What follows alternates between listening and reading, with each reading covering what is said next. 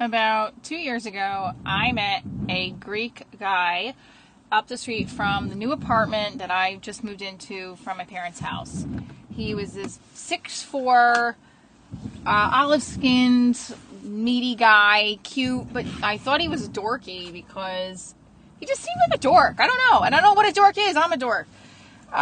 He didn't seem like a player, I guess. That's what a dork is.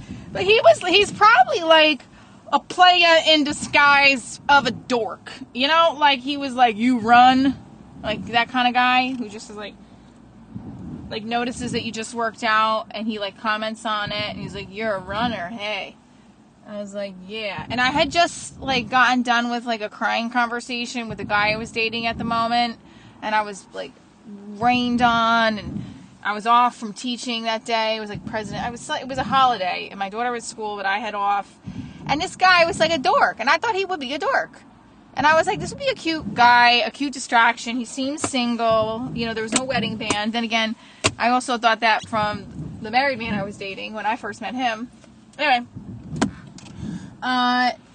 the Greek, he was this like guy I thought would be a good fix. And then when we finally started dating, he just kept avoiding me.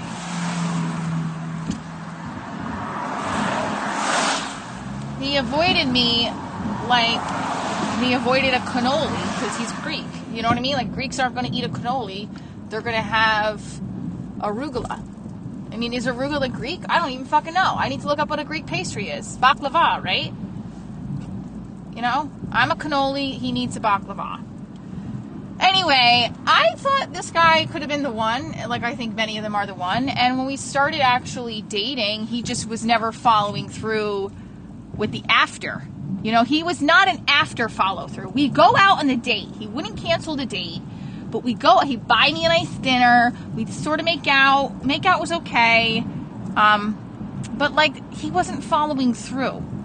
You know, he wouldn't come to my shows. He would be distant after the date. I like a good text after the date. Like, you're amazing. I had a great time. Right? What's your ring size? Nothing. This guy disappeared for days. I didn't understand it. And it didn't bother him that he did. Like, it didn't faze him at all that he didn't contact me after. Like, some men realize, like, oh, I should have said something back to her afterwards. He would see me at the bagel shop, or he would talk to me a couple days later and be like, hey, beautiful. Like it was nothing to not talk to me after the date. And this guy was obsessed with his mother. I mean, maybe he wasn't obsessed. Maybe I think he was, just because I felt like his mother took up a lot of the conversation. But then at one point, he flipped it on me and said, you talked about yourself the whole time. And I was like, there's got to be some truth to both of our perspectives, but I don't want to see his truth. You know what I mean? If someone actually said, yeah, Michelle, you do, I'd be like, I don't believe you. That kind of thing.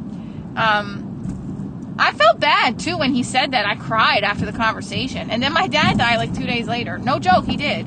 And I told him, and he's like, I'm so sorry for your loss, blah, blah, blah. And then a couple months later, we did finally get coffee together. And I told him, I was like, yo, you either like me or you don't. What is your fucking problem? And he's like, I do like you. And I don't think I would have talked to you if I didn't like you. I hate when guys do that. I wouldn't be talking to you if I didn't like you. Yeah, but there's a difference. If you want to fuck me, that's why you're talking to me. You don't have to like me. Some people don't like each other, but they want to fuck each other, you know? Anyway, the Greek guy and I ended up continuing these on and off dates. We had a date at Starbucks that he took a business meeting at. Yeah, he legit took a business meeting in the middle of the Starbucks date. I ordered my I hadn't ordered my oatmeal yet, but I was waiting for something. I think I was waiting for a drink to come. He's like, I just have to take this meeting in the middle of our conversation. I was like, what are you talking about? And then I noticed a guy with a briefcase standing right next to me, and I was like, oh, he's serious. This guy's going to come and get my seat, and he's going to have a meeting. What? I said, oh, well, I have to go to the bathroom anyway. He's like, oh, okay, great. He can sit here. What? Now the guy's going to take my seat, too. So I go to the bathroom, and I come back, and the guy is still there. And I was like, this is fucking weird. So I order oatmeal because I'm starving at this point. I mean, a lot of people were like, you should have left. But I wanted to, like, get some juicy material for my show. Whatever. I don't know. I wanted to do an IG live and show, like, what the fuck is this asshole doing? This is where people would say you thrive off drama, Michelle. I don't agree with that. We'll be right back after these Divorce Diaries messages and a word from our sponsor, Anchor. And we're back from that word from our sponsor. It's not the bagel shop where the Greek guy that I was dating owned. He actually sold it. And now I don't run into him anymore. We are just the dating. I got back from getting my oatmeal. The guy finally leaves. Actually, you know what? I got the oatmeal and I had it sit at the mobile counter. You know, like the mobile pickup counter at Starbucks. I sat there and waited. The guy finally left. He calls me back over. Like nothing had happened. He's like, I just looked at him. He's like, what? I said, what was that? And he's like, I had to take a meeting. I had to sign some papers. And I started laughing. He's like, what? I said, are you serious? He's like, what's wrong with that? I said, was that bad? He said, was that bad? Like as if he had no clue that was rude. For someone who mentions his mother so much, his mother did not teach him that he is not the only person that exists on this planet. But I feel like, hopefully I don't do that for my daughter. She's an only child, you know, much to her chagrin. She's an only child. Like, we tend to do that, I feel like, as mothers of only children. We do center the attention around them. But come on, man. A business meeting in the middle of the Starbucks date? Bitch, you can't wait till I'm done with the macchiato? So, I tell him, like, that's rude. I try to be nice. I don't want to start a fight. I actually, at this point, still generally want to talk to him. But I also feel like it had to do with me being lonely. You know, he's still attractive to me. But there was something about the attraction I couldn't quite put my finger on it. It wasn't like a fatal attraction where I was like, I just want to jump this guy's bones. But he was a big dude. And I like big dudes, you know? So we continue on a few dates. He does end up coming over my apartment one afternoon, and we have an intense makeout. I'm not into it, though. I wasn't into I was like, just, you know, I hadn't shaved.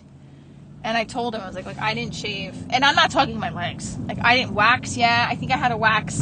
No, I didn't have any wax scheduled. I was, like, on lockdown with my bikini wax because of the last guy I was with destroyed me.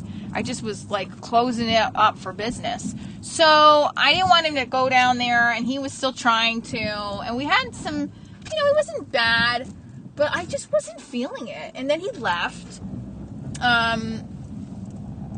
And I ended up sleeping with a guy that I worked with in Vegas that was gorgeous. And I saw him that Thursday because he was visiting because he was on tour.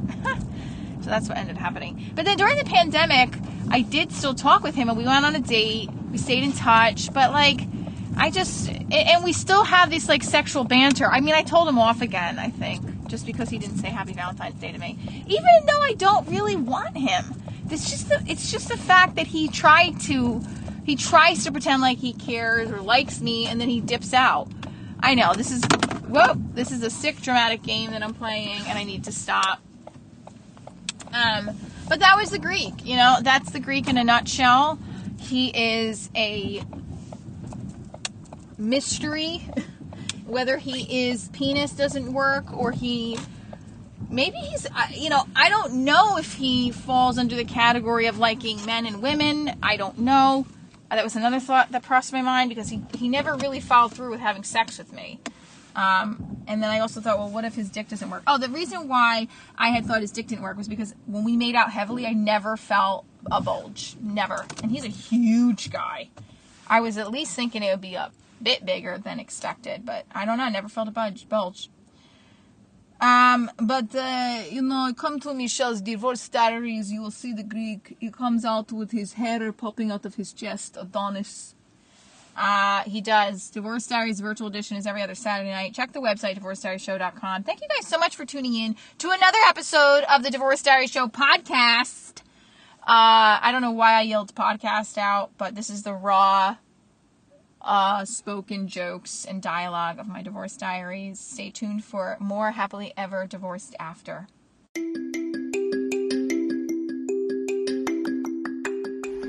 Thank you for tuning in to Divorce Diary Show, the podcast. I am so excited to announce that the Indiegogo campaign is up, and away. People are contributing to the pilot of Divorce Diary Show, and please check out the link in your Spotify, iTunes, the bio of what Divorce Diaries is to see what an Indiegogo campaign is. It's basically like a crowdfunder with perks. Ooh, like coffee perks and virtual edition perks and more stuff. Help us fill the funding gap so that we have a bigger budget to pay our production crew. Basically, that's it. And also, I hate asking people for money. So if you have any other advice, that's in a positive light, please definitely send away. Go to divorcediaryshow.com in case you can't figure out where the link is. It's right there on divorcediaryshow.com. Love you guys. Live your happily ever divorced after.